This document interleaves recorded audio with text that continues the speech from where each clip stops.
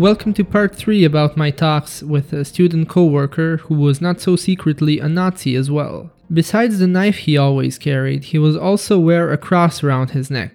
One day we touched on the topic of religion and faith. He explained to me that he believes without a doubt in the Orthodox Christian God and that it's basically common knowledge that he exists. I said that I'm not really convinced and asked why he believed. His answer was the resurrection of Christ and the miracles he did as proof of his divinity. When I responded that there are no accounts of this other than the Bible, which isn't a credible historical source, he asked me, but what about the recorded miracles, like the holy fire in the Church of the Holy Sepulchre in Jerusalem, or the fact that it's scientifically proven that the soul weighs 21 grams? How do I explain this? He asked. What he was talking about were false stories, commonly spread in the Orthodox circles. I googled them again today and they're still being perpetuated by Serbian religious websites and journalists. Articles claiming these miracles are real can be found in many of the more popular newspapers in Serbia. I'll do a separate episode on these, but it's depressing that a freshman studying business doesn't have the critical thinking skills to deal with these claims. To answer his question, I explained this by the abysmal quality of our education.